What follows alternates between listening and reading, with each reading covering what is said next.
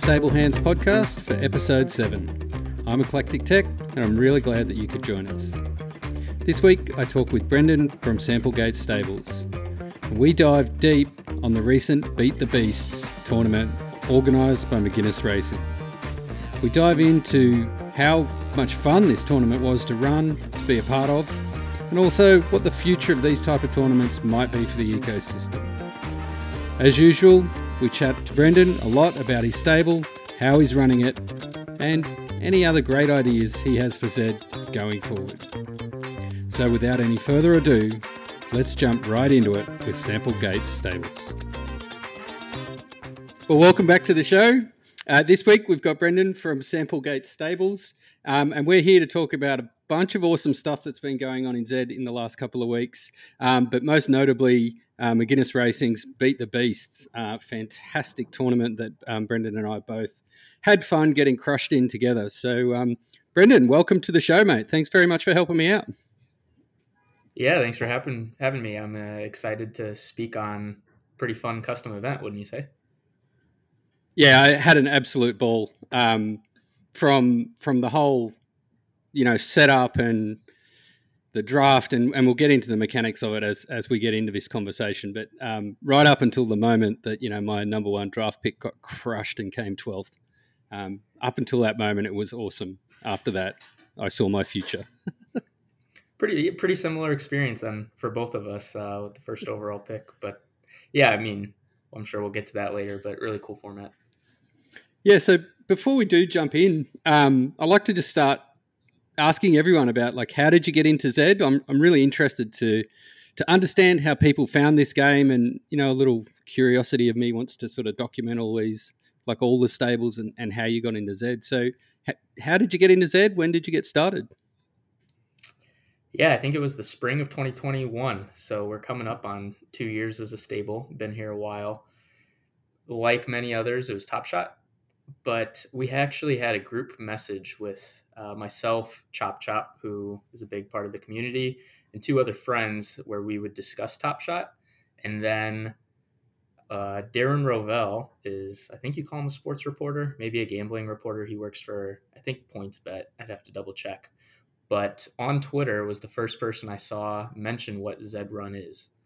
And I looked at it, took a peek, shot the link over to these guys that at least knew what Top Shot was. Is none of us had cryptocurrency prior to Top Shot. Nobody knew what MetaMask was, and said, "Hey, this looks pretty cool. Do you guys want to buy a $500 virtual horse to get started?" And we collected up some money, and it obviously took off from there over the next 2 years. So that first horse, do you remember the name of the horse, and is it still in the stable? It is not still in the stable. We cleared it out pretty quickly, but to this day, maybe my favorite name of any horse we've purchased or bred. That's not the reason we chose it, but it was You've Got Mail. I just thought that's a great horse name. That sounds like a real racehorse. It was a Zabo exclusive that was pulling, I think, 20 odds, and we paid 0.2 ETH for it at the time. I mean, just a crazy market to get started. Made absolutely no money, but we used it to kind of learn the game. I'm sure we sold it around what we got it for, and then tried to figure out how to buy a horse that could not lose money on the track. Definitely the good old days when you could flip a horse for close to what you paid for it. Very interesting indeed. And for those who are kind of newer to the game, you talk about, it was pulling 20 odds. Talk a little bit about what were odds? Yeah, interesting dynamic, right? We've come so far that certain legacy things people would only know from maybe Know Your Horses that still shows that data. So when we think about Flames, right? Flames is just telling us show percentage, top 3. That's all that matters. Whether it's first, second, third, that's really for you to figure out as you discover your horse. Odds was simply like horse racing. What are the odds to win? Not second, not third. It was the best indicator of if you pull 8 odds, that's telling you got a 1 in 8 chance to win this race, right? It comes out at around 12%. Everything was top 3. I actually just listened to somebody mention that, right? We only had top 3 for, I don't know how long, a really long time. So the lower odds, it was a lot easier to identify horses that could win because you just looked at odds. The lower the odds, the better your chance of getting first. Didn't matter if that was due to distance preference, due to base ability, due to variance. That was really what you were looking for. And one of my favorite legacy pieces of Zed was no websites, I think right when we started, were actually showing race data. You had to go into Discord and there was an automated message that would populate, I think, every race and search your horse name. And it was just this paragraph of all 12 horses with their odds, the distance, the fee, just to kind of have an idea of what you were pulling. So we've come a very far way that I'm not sure new users are always privy to. Yeah, when I started was, I guess, after you guys for sure, because flames were the thing. Odds had just been taken away, and there were tools around that showed race data. Like there was StackNax and Z-Lead now, and Know Your Horses, and there was a few tools around that kind of helped show the data. Even though it took me an awful long time to start to figure out what any of that data meant, and I think I'm still on that journey, to be honest. Yeah, I mean, for the record, we did not utilize odds well at all. I mean, I don't think we bought a horse that had under 11 odds, and we bred one over that summer of 2021 that started pulling, I think, 8s. And we were like, oh man, we're on. And sure enough, now it's a 1.0 variance monster, Butte leg and C5. But yeah, it was different. Yeah, and it's been an interesting journey for sure. So from those early days of like that first horse, how many horses are in the stable now, and how many are you actually running? Yeah, I think we've settled around 120, 130 total or so.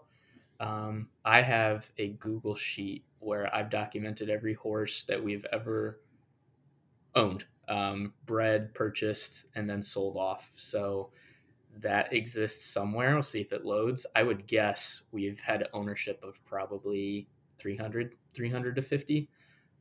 We are really not a marketplace stable by any means. We do very little selling, buying. We like to race. We think we just hit the 6,000 win milestone. My partner Chop Chop probably accounts for 75, 80%. I probably account for the other 20. But we've just been a long time. We race. We are not trying to flip for profit. We are just now coming around to being better at using the secondary market rather than breeding due to recent meta changes. So, yeah, probably around 120 total. If I had to guess how many we actually race, I mean, paid racing, if I had to guess 20, 25. And then maybe half the stable sees the track on free days. It's a lot, even for two people to manage. I think 50 is kind of a sweet spot, and we really succeed, when the tournament formats are changing and it's okay, who's the best for pity point, who's the best for KOW, and you can hone in on, that subset of 25 horses or so to run that given day. Yeah, I think that's the answer, right, is trying to have and build your stable to have a set of go-to horses that work the best for you in certain formats. And it is nice to see, Zed working on switching up these tournaments. I love the flash tournaments a couple of weeks ago. Those flash free tournaments I just thought were awesome. The races were just popping off. It just reminded me of the old days when, race selection kind of went out the window because you were just so trying to get something in the race before it filled and popped off. And that was a good feeling to see that again on the site. Horribly biased from my view because I had my first tournament win in one of those flash tournaments ever. So obviously I'm going to have a soft spot and want to see flash tournaments every day now. Live ops, if you're listening. Yeah, I think there's balance on that for me because I love the concept. And it certainly was a mash. It's not for everyone, the grind, but I think you can balance that. And, as much as you like them, they're probably not every day. Maybe it's once a week, and it gives the free players, our geo-blocked players, a chance to win some money. I personally like the idea of shortening the window instead of the 24 hours. I think 4 hours, 6 hours, 12 hours could be really interesting as well to truly, when I think Flash, I think quick log Yeah. on, like you said, mad scramble to do that. What I think is really interesting, I actually spent today listening to Ryan Trost on the Arbitrage Run show, was based on what they've experimented with the past 2-3 weeks of different formats, flashes, dailies, weeklies. They have a good indicator on what volume will be based on Yep. what they put out. And Flash is a great one of, we want to dial up volume, dial up another Flash. We'll see people flock in, the free players, and that's what you'll get. And they're balancing that. It's a lot of experimentation now, which can cause frustration for the users, but they are seeing those patterns, and I trust that they'll make good decisions based off that. Yeah, there's a couple of superb points you made there, right? I love this idea of a Flash tournament of 4 to 6 hours, because the horse that I had win that sprint tournament, and I'll be the first to put my hand up and do it. Like I won, I think 3 of the first 5 races it was in, and then went, okay, this is 3 of 5. I've got my perfect record. Now it doesn't matter how many races I enter. And I started, and I did the double stamina thing because it works really well for us in Australia. I can race at night, get up the next morning, and I've got 4 hours in the morning to race again with reset stamina. It just works really well for my time zone. And that next day, I was just banging it into every single race I could, knowing full well that there was zero consequence. And in fact, I was just upping my chances to stay on top of the leaderboard or close to the top of the leaderboard. So this 4-hour window, I think, is fantastic. And then I can run, especially it works with the multiple time zones too, right? Like, so I can run with other people in my geo. And that was one superb point I think is worth raising to the wider community. And the other idea of just giving the geo-blocked players a go, that's really important. Very important. Yeah, I think, with every decision Zed makes, it's great for some players and it'll upset some others. Because we both kind of agreed, it sounds like 4 to 6 hour Flash to me is a great idea. I just thought about what happens if it goes off while I'm asleep in the US, right? Not every single tournament is going to be for every single user or every single horse. It'll happen. And there will be people who will complain, right, that they were asleep for this Flash tournament. So there's pros and cons of everything, but I certainly think there's more room for experiment, and you have to understand that's where we're at in the game, and it's going to open up so many more channels as they continue to find that balance. So I'm looking forward to it. Yeah, me too. Me too. The interesting thing, like, because I also caught Arbitrage Run. I actually watched it last night with Ryan, and I really like the way he was thinking about it. I love the way he went into detail around, what does it mean for volume on their infrastructure when they start to do these kind of things. Like, there is so much on the back end. Just as one example, when he was talking about filters, when Kevin was like, well, why don't we have filters in the lobby? Which is, from a usability point of view, everyone's been after this for, why not, right? And then for Ryan to go in the back and say, okay, well, there's actually foundational back-end work in the race selection and the race generation engines that need to happen. Like, yeah, that's a big change. And to get him talking on that level and being transparent on that level, I think is only good for the ecosystem. It won't change the noise on Twitter, but nothing will. Twitter's Twitter. The FUD's everywhere. Yeah, Ryan's job is not to limit the amount of complaints on Twitter. We're lucky that both him and Facundo are tuned in to sentiment. I think they raised that point as well. So it's good to have a pulse, but certainly not the goal. And, I come from a background of some data analytics, data visualization for my day job. And when you don't have people that understand, certainly Web3, the back end that goes into Zed is way over my head. So I'm by no means an expert. But exactly like you said, for me as a user or someone who builds dashboards or graphs, a filter is a very common, easy change, right? It filters one dimensions and measures, attribute, right? Yeah, exactly. How hard is that to get in there? until you hear someone like Ryan. I know he's not a programmer, but he's relaying for the programmers there, hey, it is not that simple. I think sometimes the community forgets, right? It's not as straightforward as it seems, and there's a lot of pieces to this. So things are moving way quicker than they were back when odds were around. I can tell you that. Yeah, and the interesting thing that fascinates me watching, I guess, the ecosystem, and I don't Discord much. I Me neither. Discord, I don't know, it just doesn't work for me.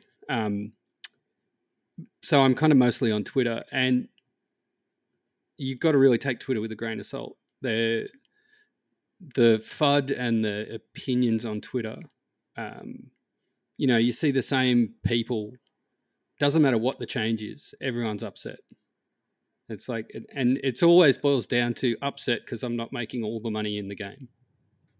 Like, ultimately, you can't, like, to your point, not all horses are going to have a spot in every tournament.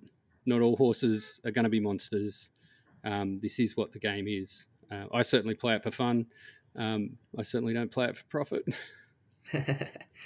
Yeah, it's such a tricky thing. I think I said I don't use Discord as much either, but I do remember I sent this in the past week. Imagine if your day job was done in front of thousands of users that were constantly chiming in on your work. I mean, it would be miserable, right? Maybe you have a boss or two and they check in every once in a while on your work. Zed is, they're building in public, and Yep. they face a lot of critiques. I know one example, Chop is very close with Dan Shan now, and Dan Shan does so much for the community, right? We think about Stack Next, we think about Z Lead, the custom tournaments. There's so much good and effort that goes in. And I know recently there was a leaderboard for, I actually don't remember the event. Was it the XP Showdown? Because I think Chop ran that for us. Yes. I don't do It much was I weekend. know what you're about to talk about. Yeah, it was. Yep. Yeah, it was the The XP XP Showdown. Showdown Yep. on the weekend, and in order to do that event, clearly Zed couldn't come up with a leaderboard on their own in that time, but it's a great idea. Let's try it out. You outsource the leaderboard, and I'm of the opinion Dan Shan could do 100 good things for the community, but he'll hear more about that one leaderboard than all of the good things. Yep. And it still did make the tournament a success. So that's just working in public. You have to have a thick skin, I think. I certainly don't envy the Zed team or Dan in that respect. Yeah. And that's a really good segue to start talking, I guess, about what we sat down today to talk about, and some of the things that come out of the community itself. Now, you kind of touched on the custom tournaments.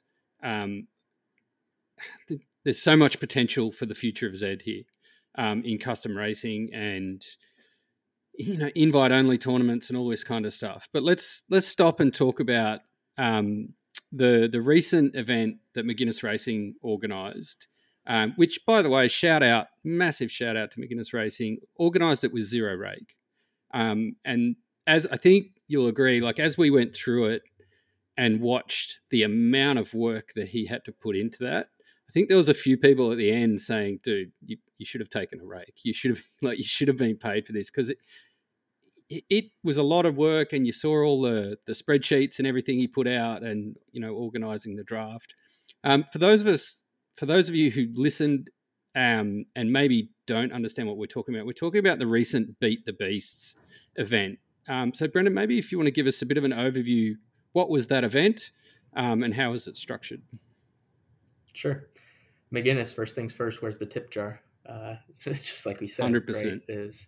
I think a lot of people felt that way. So the Beat the Beasts, in my opinion, is the closest thing we have had to a fantasy sports draft, if you come from that realm, if you're familiar with it, in Zed Run to date.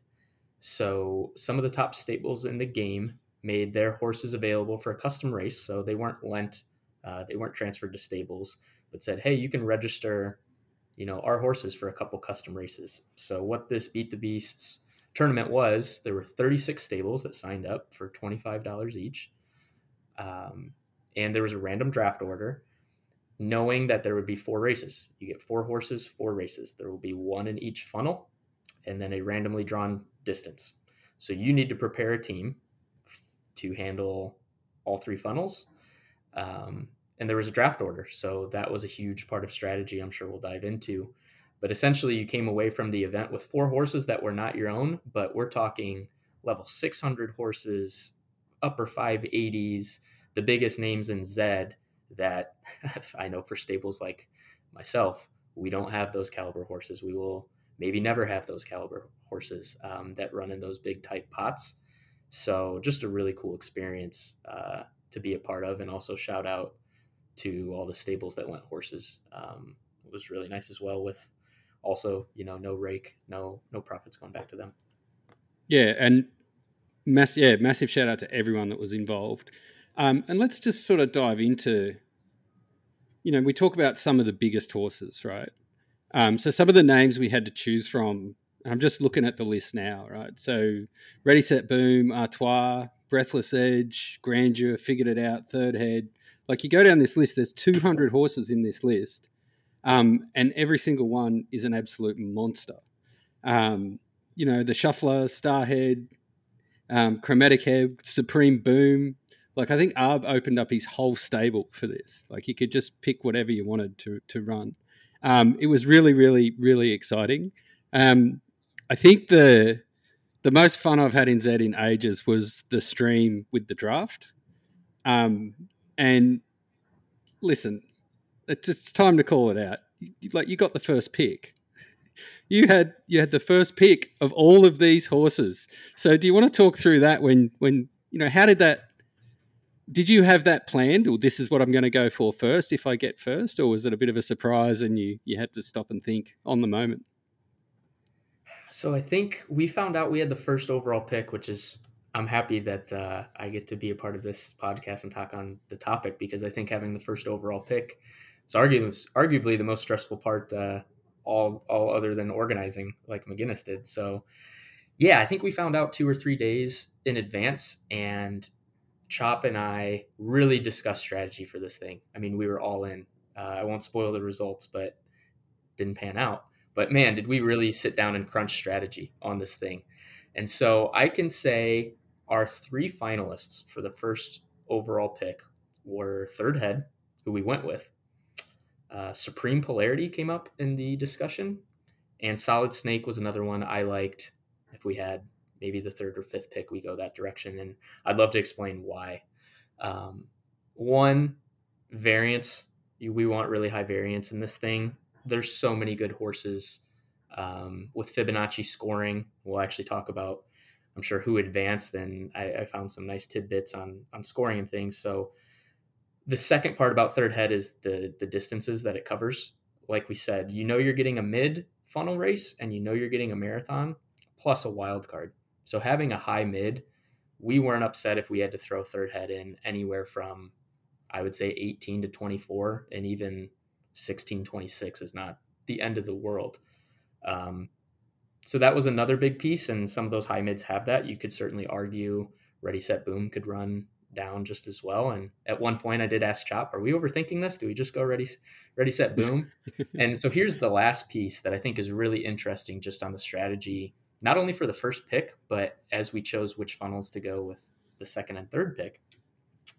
If you look at that level list, if you sort the top horses in class 1 by level, marathoners are at the top. There are so many high-level marathoners because they have more distance preference. There's 1 extra marathoner. Those are the high levels. And this is a little nerdy, but I'm a sports guy. I'm a data analytics guy. When you think about wins above replacement in baseball, it's all about, not who's the top end. It's if I take the next horse, what is the drop off?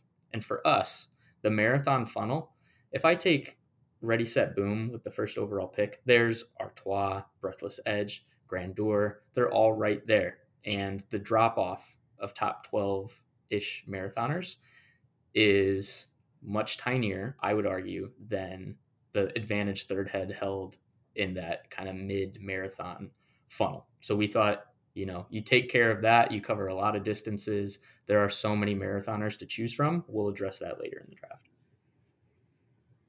I had a similar strategy. I think I had the 21st pick, which I didn't mind because I was kind of in the middle, coming because it was a snake draft, so down and back. So I was like, okay, I didn't get the first pick. I didn't get some of the earliest picks. So I actually went with a sprinter first.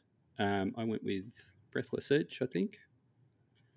Let me just double check that. Race selections. Blood Duchess, sorry. I went with Blood Duchess first. Again, variance. Again, felt the pain of variance. Came 12th in the race. But, what are you going to do? It was fun. The draft was awesome. But I tried to do that first and then sort of round out. I think I had a similar strategy, but interestingly enough, from a my personal point of view, it's the first draft anything I've ever played in my entire life. I have no idea how these things work.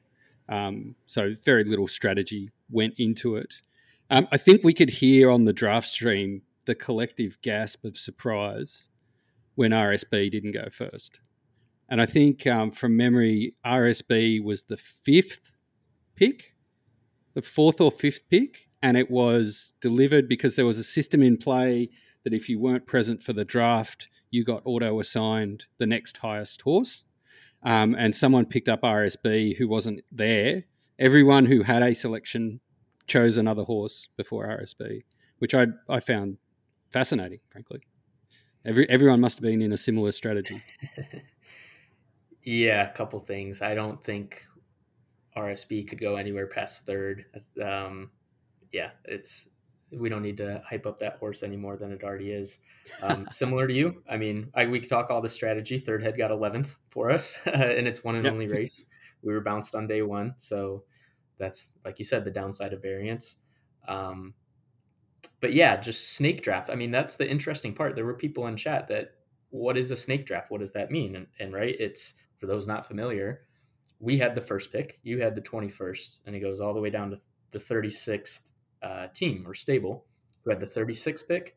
When you start round two, whoever had the 36th pick gets the 37th, and it comes all the way back up. So even though we had the first overall pick, we did not get to pick again until 72 and 73, which maybe because we lost. I don't think it's hindsight, but I think first overall pick is not good for this format. Frankly, there's so many good horses that the advantage you get from drafting first versus, say, 21st or 30th.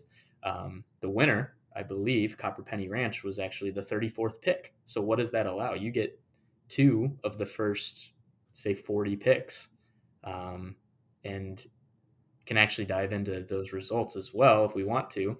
His first two picks were Twisted Urgency and Scoop Dog. And when he made it to day two, those were his first two horses that ran. Twisted Urgency won its first race. Scoop Dog won the second race, and it was over.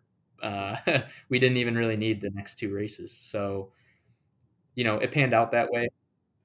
Like, you talk about picks number 72 and 73, and if I just look at the draft pool, horse number 72 was the Big Boom Theory, and then horse number 73 was Pearly Force. Like, in the list of, they weren't obviously the draft picks, but some of the horses around 72 to 73, 74, Chromatic Theories there. Like, everywhere we looked, there was just monster horses.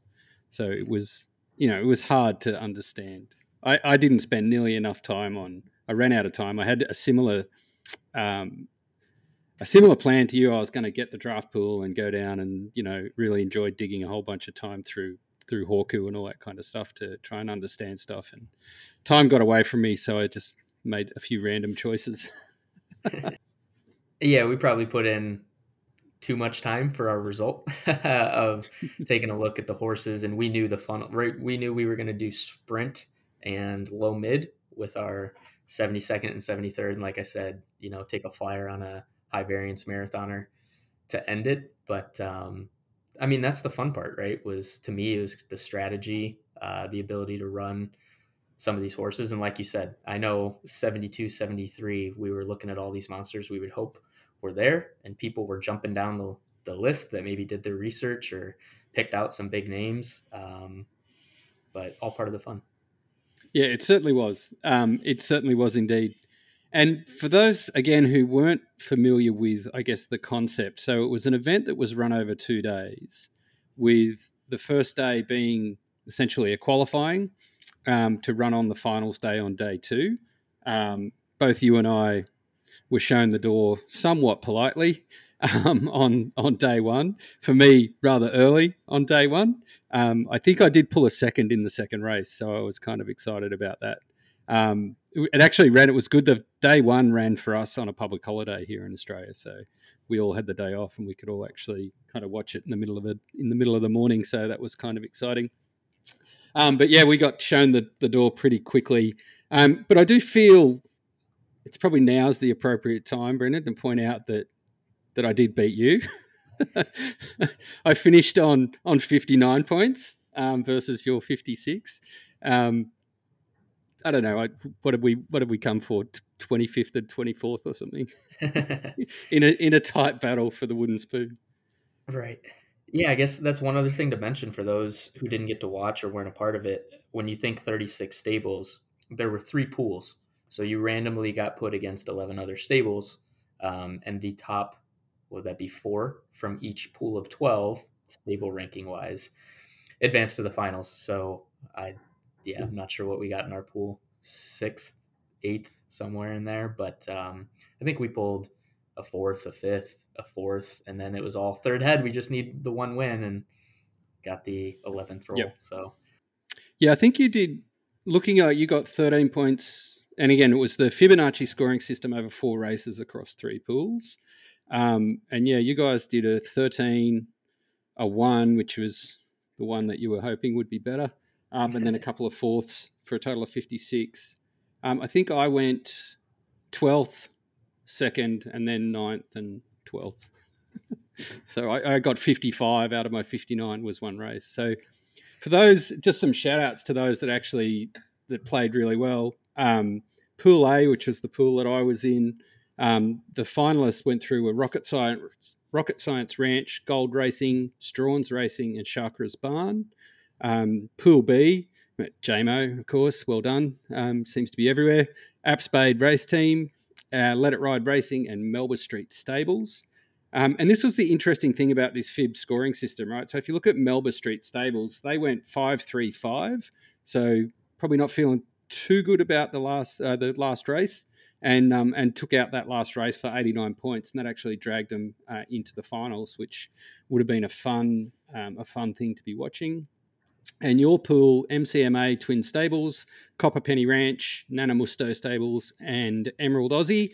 Well done, John from Emerald Aussie, to pull in the finals for Pool C.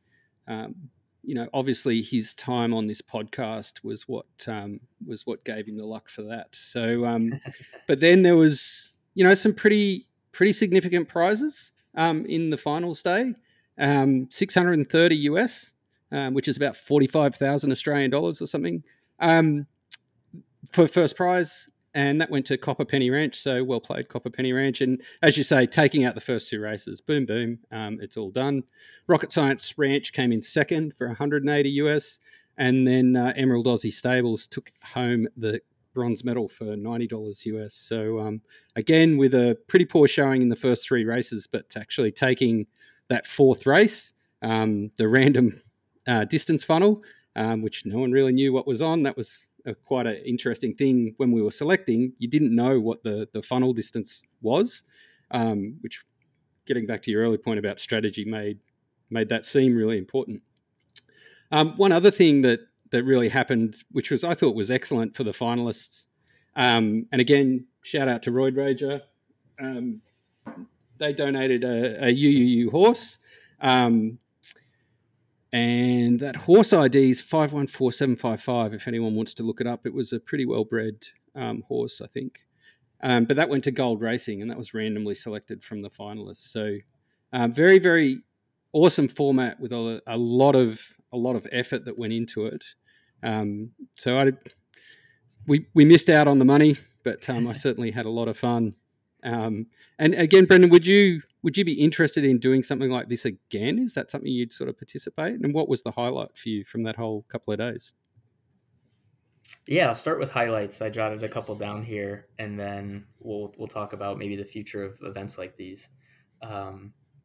So Copper Penny Ranch, like you said, won. Twisted Urgency won both of its races. Maybe the MVP. We were hoping it fell to us. It was one that we had our eye on. That's cool. Rocket Science Ranch, who, as you said, got second. Chromatic Head also won 2 races. So I think those were the only 2 that won both of the races they were in. And as you mentioned with Fibonacci scoring, I noticed of the 12 finalists that advanced from their pool, 11 of the 12 finalists either got a win or had 2 seconds. So as we said, I think we were right with the variance strategy. You needed the 89 or the 55 really to have a chance. As you said, I think the draft was nearly 3 hours on Twitch live when we did it, but it did not feel like 3 hours to me. I was having a blast updating the sheet, looking at who we want. So some of my favorite things from the draft were Big Dig was one of the participants. He had college finals, I believe, and had no idea what was going on in the draft. Showed up, didn't know the format, anything, and he took his own horse with his first overall pick, Horizon Dawn.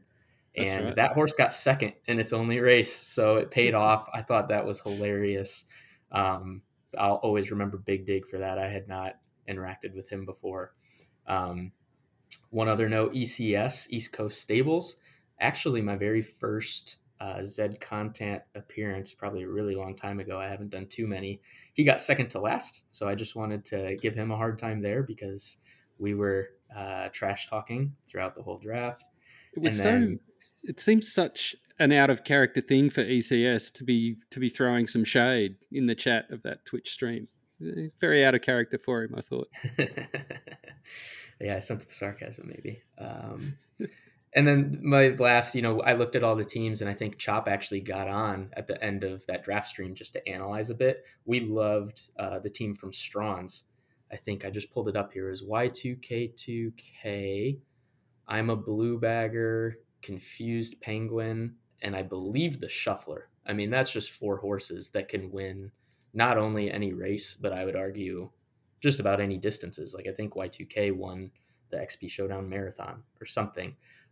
So enough to advance. And then Y2K, I believe, finished 11th or 12th in all 3 of its races. Yeah. So those were fun storylines to watch. I mean, I know more about the best horses in the game. But those were some of the highlights, and happy to talk about, would we do this again or the future of events like this? So one of the things McGuinness was talking about, which I think is a great concept, whereas like the owners of all these horses were very much interested in doing something similar, but for the stable owners racing each other's horses, but for higher stakes in a similar kind of format. What was really interesting, the concept here of being able to actually, I guess, live stream this to a bigger audience. Like this had the feel of something that could be incredibly popular. Like to watch these things and to watch these monsters run against each other, knowing that, us the lowly proletariat had a stake in each one of these races, which was super exciting. I think the interesting thing, like to get that out to more people as a spectator event, I think in the future is there, which is I would happily participate in another one of these. I think the draft over the racing, I actually had more fun in the draft. It was some of the most fun I've had in Zed for a while, actually.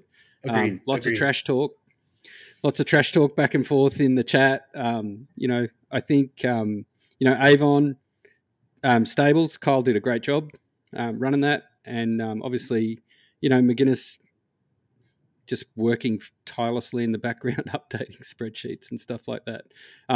Watching him go through that process and then through the whole, I guess, all the administration of the racing, like going through and updating everything and keeping everyone informed on Twitter and all that kind of stuff. I was like, yeah. He did make a comment during the feed of the draft that, like, geez, if he was going to do this again, some more automated tools would be handy. And I think certainly as you watched him execute on it, I'm like, yeah, I feel that for you. There was a lot of work that went into that. So, or at least a team, even, right? I mean, I know, Excel and he had some nifty formulas. I mean, the spreadsheet was great. I think we hopefully passed along a message to him that said so, but even just having, right, a couple people to help him out. Avon was great on stream, as you mentioned. I would volunteer absolutely of, hey, McGinnis, you made this awesome spreadsheet. Let me hide some records for you while the live draft is going on. You're on stream, so you can focus on recording the picks, whatever helps. Like you said, you and I, as much as we enjoyed it, in order to keep doing things like this, if McGinnis says, hey, I just need a little bit of help, or rake, whatever it is, it doesn't really matter to me. We're signing up either way. Yeah, definitely. And rake, or I think you mentioned at the start of this, the tip jar. It's Right. just throw him a tip for it. Yep. It was well worth. He put a lot of time into it. I know he didn't do it for financial gain, but he did put a lot of effort into it. But this kind of opens a bigger question, I think, for me anyway. And I'd be interested to get your opinion on this. Like, is this the future of tournament racing for Zed? Like, is this something they should really dive into? There's so many people that kind of have been running these custom tournaments. What do you see as the right way forward for Zed for this tournament format? Is it something that they should just take a back step and become the platform and start to empower creators to drive this forward, or is there still more value in Zed sort of running these tournament formats themselves and having that on on the platform from an acquisition prospect? Yeah, I think the very first question you had there was, is this the path forward for Zed? And I never speak in ultimates or to be dramatic, but I think it has Why to be. not? This is I the mean, internet, god damn it. yeah, just really not. I try to hold the middle ground in most things I do in life, but I think it has to be the level of fun. I've been clamoring, as we discussed at the beginning of the podcast. We've been around a long time, and I've always said party mode, which is what we called it a long time ago, which is really just custom racing, is the future of Zed. When you can build unique formats, have them scheduled, run against your friends, run horses that aren't yours, right? That's where this is going, and I think it has to. Whether that's third party hosted or Zed, I don't have a very strong opinion on. I think the more that is on Zed's website, the more traffic you'll gain, just because going to other websites for the casual users, right, will always, I think, deter some traffic. But at the same time, and I'm sure we'll talk about maybe some other custom events, I have a list here that are doing similar things. I mean, not to say it's keeping Zed afloat, but when there are no tournaments, these custom, right? I'll spend $25 to do the Beat the Beasts again anytime. And I wanted to quote something again. I heard on Ryan talk about an arbitrage run, and we kind of alluded to it earlier. The horses that were in Beat the Beasts, those names, everyone will know. Artois, everyone will know. Ready, Set, Boom. Having some type of shift in the game to recognize stable owners, I think, is really interesting. And that's a little bit what this was. There were different stable owners that I had never interacted with before. I was really impressed, like I said, with Strawn's draft. Other teams, I communicated with Rocket Science Ranch more than I probably ever had, and I realized how much profit that stable is making per month recently, because it's just someone I interact with more. That when you shift the focus to stable owners, it drives the question: if horses were equal, who's really good at Zed? And I know people, delusional people, there's a strong opinion, think that if they had the horses arbitrage had, if they had the budget that arbitrage had, they could do the same thing. And one, no, you couldn't. And two, this is the type of format that levels the playing field, so to speak, right? Like, we all had the same horses to choose from.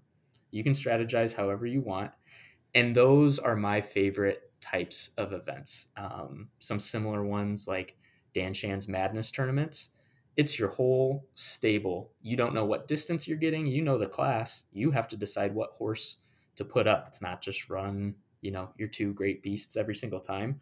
The more strategy that comes into putting it on stable owners, and you have to be dynamic, match the scoring format based on the horse. You have those strategy decisions you have to make. I think you can really learn who gets the game too, which for us is a challenge. I'm not saying we're up there, but I'm up to the challenge to try to prove that we understand the game, and most importantly, it's fun. Yeah, it does. It amps up the level of fun for sure. One of the things I'd like to see, like you talk about race volume on the site and going to other websites and all that kind of stuff. I think there's a real opportunity, and this is, there's a lot of things for Zed to do before we get to this kind of stuff. But I'd like to see, content creators own their own racetrack and almost like set up Zed like Shopify. You could have a Zed racetrack that is an NFT that you own and you could trade and sell. But you can then, like what Danshan does, right? Go along and market your own races at your own racetrack, and then you will see, just that other level in the game where you might not be a racer, but you might now be a good promoter. And your racetrack, you might have, if you could set your own stakes and you could, like, everything still gets funneled back through white labeled APIs into Zed. And you obviously need that to have Zed sort of being the race engine and the back end to everything. But then let the content creators on the front. You imagine what Danshan would do with something like that. You imagine what some of the other content creators would do. The Zed tournament organizers, and you could actually market your own events, set custom prize pools, all that kind of great stuff. I think, we talk about onboarding and getting volumes and getting activity going. I think it'd be fantastic to actually empower all these people that are really passionate to actually run their own races, your own custom formats. Like, I don't know about you, but I'd probably run, a Butte Gen Cup or something. Yeah, that's what it's all about, right? We'd have those niches, and we would have ours, and maybe join yours. I could be wrong. I believe Facundo on a Roid Rager and Iceberg Racing, was that a Twitter space maybe? Yep. Said something about, Aussies yeah, talking Zed. Yep. yeah, talking about stuff like owning a racetrack and what that means of, like you said, Dan's great at setting up different style formats. I know, was it the 357s like a year ago were super popular because it gave different horses a chance to run. Some people, it gives players another avenue, right? You have breeders, you have racers, you have people that play the market and flip horses. You could have hosts. I know for us, I don't know if we would still be in Zed if it weren't for the content creators when we joined. Lucky Jack was a huge one on Pony Plug with Zook and some others, Doughboy. I mean, that's what just makes it fun. Chat races. We always joke about giveaways. The giveaways were nice too, and everything was crazily priced. But I'm really excited to see where it goes because I think you're spot on. I know Stable Duels is one that Doughboy and Zook are doing on Knights of Degen right now. Cool format, right? And just because we can do customs and 1v1s now, that's another avenue. Someone had an idea. Dan's got a ton of ideas. I know, again, that Knights of Degen, they rumored seasons coming up, I think, this spring, which I have no idea what that means yet. But again, right, someone came up with the idea. They're enabled by Zed to pull that off. Well, similar to McGinnis, they do the organizing. They tell Zed who to put in what races, and they fill it. I think we're in square one, but like you said, 2024. Who knows where we're at as far as the content in the community goes. And the last thing I'll say on it is I'm really encouraged. There was some, I think, negative sentiment probably in the last year, at least maybe the old team of content creators not feeling support from Zed in the past.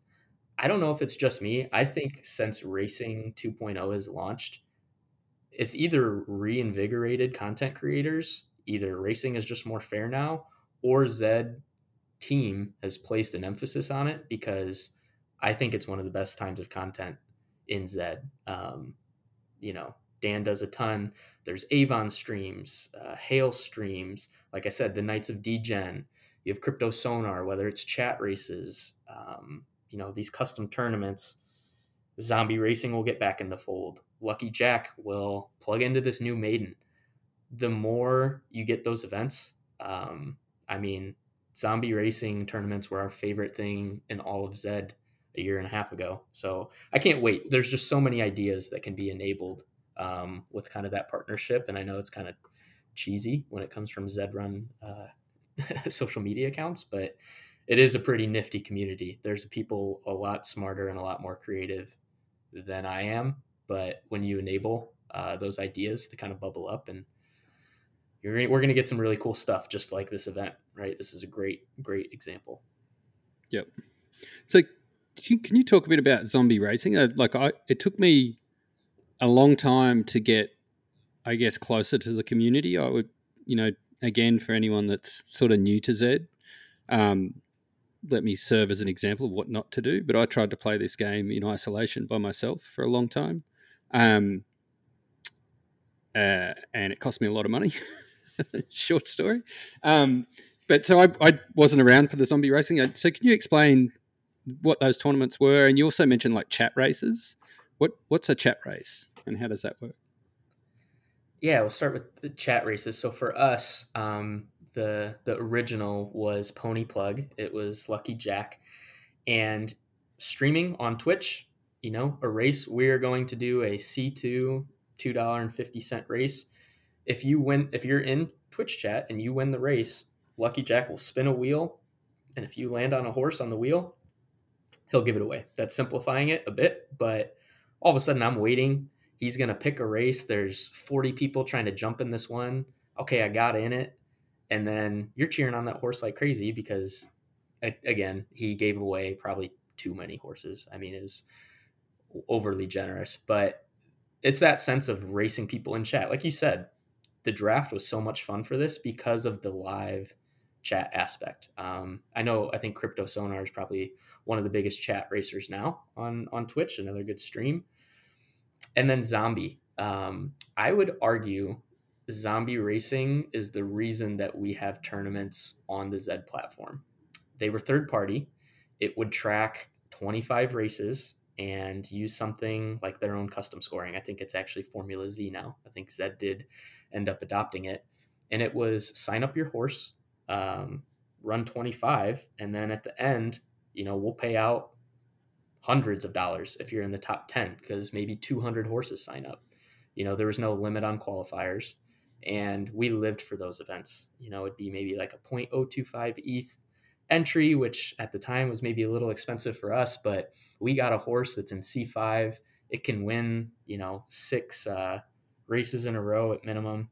Shout out to After School Pancakes. Anybody that's been around for a really long time knows that horse. And it was so much fun. And then Zed adopts that. And so go check out the Zombie Racing Discord if you're not in it, because they've taken some time off. But I just got a notification, I think in the past week or two, that they're looking to ramp things up again. And one of the biggest barriers was you actually had to buy an NFT token to sign up for their tournaments, which was a little hassle. That he's now removing that and is going to have it, I think, similar to just be a ETH or WETH payment. So one more barrier of entry kind of down. Like I said, just another person that will have, now that I say it, it wasn't as simple as just Formula Z tournaments. They had color bashes, and it was only these colors can race.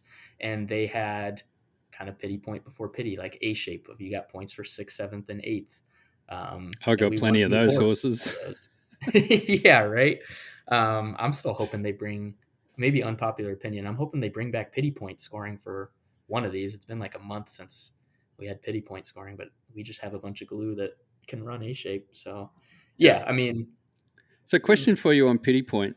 The finals for pity point, should it be the same scoring? So if you come 4th in the final, should you win in a pity point tournament? Or that's always confused me. I've always thought, well, you should run the finals, and if you come 4th, well, it's a pity point tournament. You come 4th. Like the Entrance 357 kind of thing, right? Yeah, I do believe in that, because the strategy then is whatever funnel you're in, you run your worst distance in that funnel, you'll get enough 4ths and 5ths to qualify, and then the tournament races at your best distance, and your good horse wins when it's supposed to be a tournament for other horses. So yep, I'm hoping they can shift the payout, from 1st, 2nd, 3rd to now we have top 2, we have double double ups that they can shift the payouts to 4, 5, 6 eventually, which I think is a pretty controversial statement because people argue it's horse racing. You should be trying to win, but throw us a bone, right? For us Yeah. that got a Look, whole lot of glue. it's digital horse racing, right? That's part of the fun is, you can do all these crazy things where you're actually trying to find a home for all your horses because, without a burn mechanism, like my sleeper stable just fills up forever. Like, to your point, you're not running all your horses. You find a place for 10, 15, 20% to run, depending on the format. And then away you go. You've got all these horses that just gather dust in the background. So it's very interesting future in line for us with the whole tournament piece. And as I say, I think this is one of the first. I ran a Lucky Jack maiden a while ago, and I think I've been in one of Dan Chan's tourneys. This is the first one I actually really, really dived into, and the Beat the Beast, and I had so much fun. I hopefully we do it again because it was a really, really exciting. As I say, the draft for me, I might just do it just to be in the draft again, just run the draft. They were a lot of fun. Anyway, so we're kind of almost at time, Brendan. So I really appreciate you taking the time. Really glad to hear that someone else had as much fun as I did talking about this. And I know we chatted on Twitter, I think shortly after the draft, might have been, or after the first day. And I was like, hey, I'd be really interested to do a breakdown on this. And you were straight away, yeah, I'd love to. So thank you very much for helping us out. With that, we'll wrap it up here. Is there any other final thoughts on Zed that you want to share with us? Like, what's the future for Sample Gates? Yeah, I think there is one note that I had left, and these types of events, not specifically Beat the Beasts, because I don't know if maybe we have one horse that if they ever do double up Beat the Beasts, we got a 590 or something that maybe somebody would want to run. Other than that, what these custom tournaments have made me want to do is I want a horse for not only every class and every distance, I want a double up horse and I want a variance horse for almost every distance at every class. Because I think if, our content creators, our tournament organizers are as clever as I know they are, there will be a profile of every horse. And that brings the strategy into it, right? Of, oh, I randomly got selected a C5 1400. And so that's where I see it going on one aspect of we are a lower budget stable. We don't make too many big splashes, and the market, I mean, is as cheap as it's ever been, I think, especially for double up horses, that we're doing more shopping than breeding now. I think what to look out for Sample Gates. I don't want to jinx us. We are, for the first time, I think, trying to compete at a higher level. We've been buying up some C1 horses. Anyone that sees us on the track knows we enter a lot of races, so leveling is not an issue for us. But we've kind of stuck, with our low budget horses and lower classes. And as much as we play the game, as many hours we've put into it, as much as we enjoy it, I think we're finally starting to make a push of, hey, why not try to get some horses that can compete and maybe one day be in a Beat the Beast. So that's my goal, is just to try to play the game at a higher level and really challenge ourselves.